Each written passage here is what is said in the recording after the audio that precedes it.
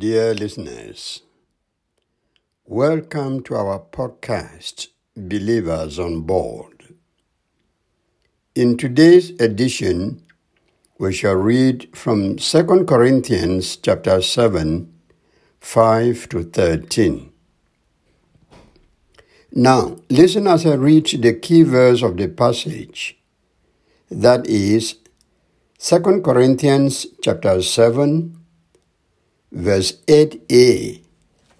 It says, "For even if that letter of mine made you sad, I am not sorry I wrote it.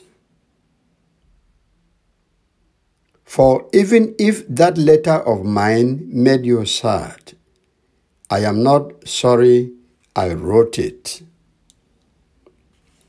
Rebuke for change. The person who made the statement that I just read to you was Paul, and he made it to the Christians in Corinth. The apostle had written a very stern letter about sexual immorality in the Corinthian church. For him, the kind of sexual immorality was, and these are his words, so terrible that not even the heathen would be guilty of it. I am told that a man is sleeping with his stepmother. That is from 1 Corinthians 5, verse 1. This sin was too serious, causing the apostle to give instructions that the man should be expelled from the church. Paul recommended, now listen to his words, "You are to hand this man over to Satan for his body to be destroyed, so that his spirit may be saved in the day of the Lord." 1 Corinthians 5, 5. Paul was very harsh in his letter, and that made the Christians sad. But he had no regrets for his action. He heard of evil practices among believers and rebuked them publicly. The Christian or Christians guilty of sexual immorality were offended with their pastor for daring to openly point out their sins. But Paul replied, "I have done it, and I have no apologies to anyone, no matter who is hurting." He said to the Corinthian Christians again, "I could have been sorry when I saw that it made you sad for a while, but now I am happy.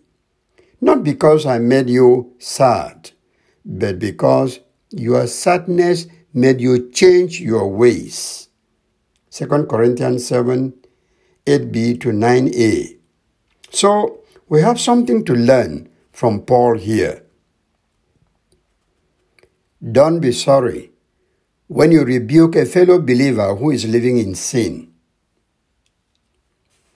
Rebuke, intended to help someone change from evil, is an act of love, even if it hurts.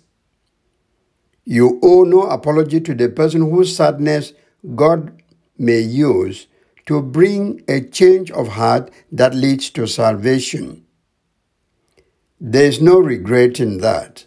Don't apologize for rebuking a fellow believer for living in sin, whether it is the sin of sexual immorality or any other sin. Rebuke and pray that the person may change. And be prepared to accept such rebuke if it is directed at you by another concerned brother or sister who finds you living in sin. Sexual immorality is the one single sin in the world that has knocked down many Christians. Now listen to this story.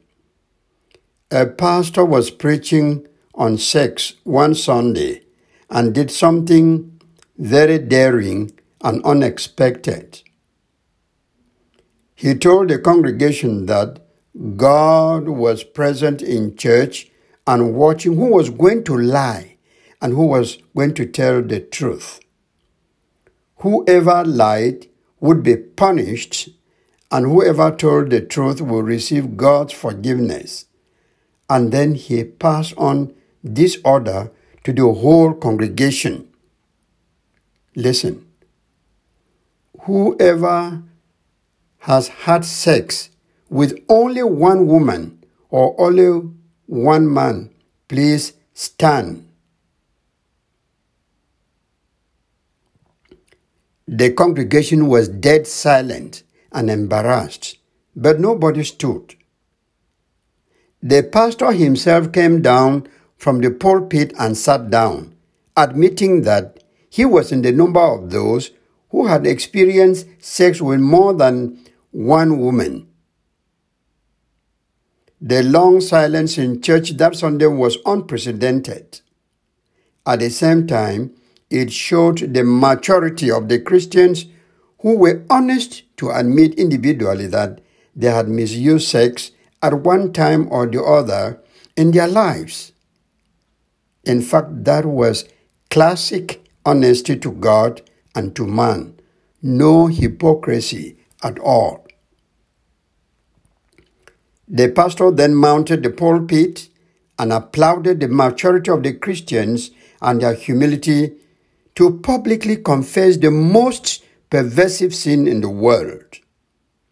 He assured them of God's forgiveness and said, if some had not misused sex at all, they should thank God and continue steadfast in that vein. Though Paul was very severe on matters of sexual immorality, his focus was to make the victims to change. His goal was not to humiliate and belittle the guilty. Sin is sin and wrong before God. The good news is that there is no sin which God cannot forgive, provided we confess and repent. You may be good in other ways, but weak in that area. Don't kill yourself. Take it to the Lord in prayer, and He will help you out. Amen. For intercession today, let us pray that God help us and other people not to misuse sex today or tomorrow. My name is Achoa Umeni. May the Lord enable all of us to value and use sex appropriately. Good day.